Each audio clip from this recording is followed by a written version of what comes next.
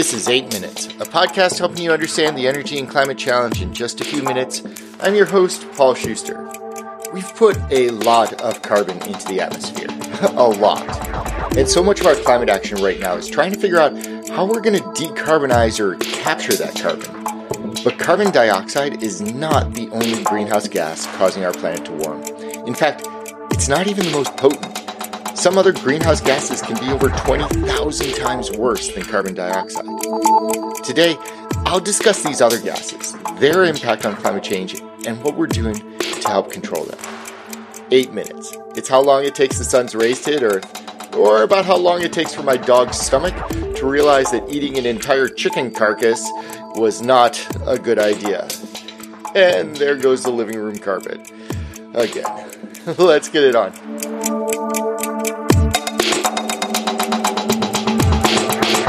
Carbon is often used as a proxy for all things greenhouse gas related. We talk about decarbonization and carbon capture technology.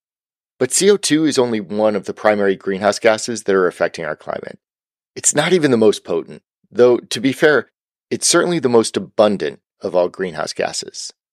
The Kyoto Protocol of 1997 laid out the primary gases of which the world needed to be concerned. Carbon dioxide was front and center, but 5 other gases were also identified due to their high global warming potential. And then a 7th gas was added at a later stage to round out what are known as the Kyoto gases.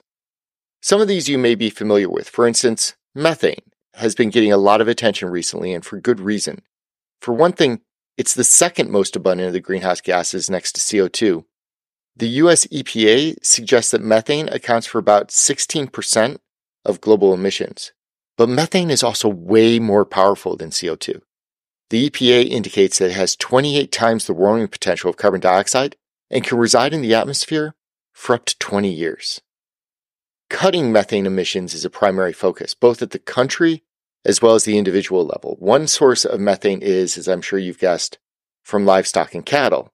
So there has certainly been a drive to see if limiting the amount of meat being eaten could help to drive down methane emissions. But it's more than that as well. For instance, changing livestock diets to focus on fattier foods or alternatives such as seaweed, those have been shown to reduce the amount of methane coming from those animals. And manure management practices that switch to drier aerobic conditions produce significantly less methane than traditional anaerobic processes. Or consider anaerobic biodigesters that are able to convert that methane waste stream into something more valuable, like energy. But methane isn't just from cows. It goes by another name we're all familiar with, which is natural gas. I've always thought that whoever came up with the term natural gas should get a marketing award or something because it definitely makes methane sound a lot more beneficial for the environment. Methane is kind of a funky greenhouse gas because we can burn it for power, heat, stovetop applications, and that burning actually converts most of the methane to carbon dioxide and maybe even a bit of water. But no system is completely sealed tight, and most of the concern in the utility and oil and gas industries is on how to reduce the methane from leaking and escaping before it gets to the combustion point. Those leaks can be extremely dangerous, which is why the Biden administration included stringent penalties in the Inflation Reduction Act to account for methane leakage. Rules at the EPA just last week crystallized in order to incentivize gas companies to invest into the leak control, prevention, and monitoring systems that they need to reduce this potent gas. Also included in the Kyoto gases is another gas called N2O, or nitrous oxide. Ring a bell? Yeah, this is laughing gas, like what used to be in dental and other minor surgical applications. But nitrous oxide is even more potent of a greenhouse gas than methane. For one thing, it can linger in the atmosphere for up to 114 years.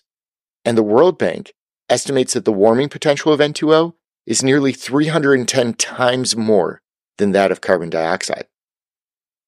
Nitrous oxide comes from a couple of different sources, but primarily, N2O is tied intimately to the agriculture industry. Nitrogen is often used to enhance the growth of plants, yielding greater abundance of crops for smaller acreage, which frankly is a great thing.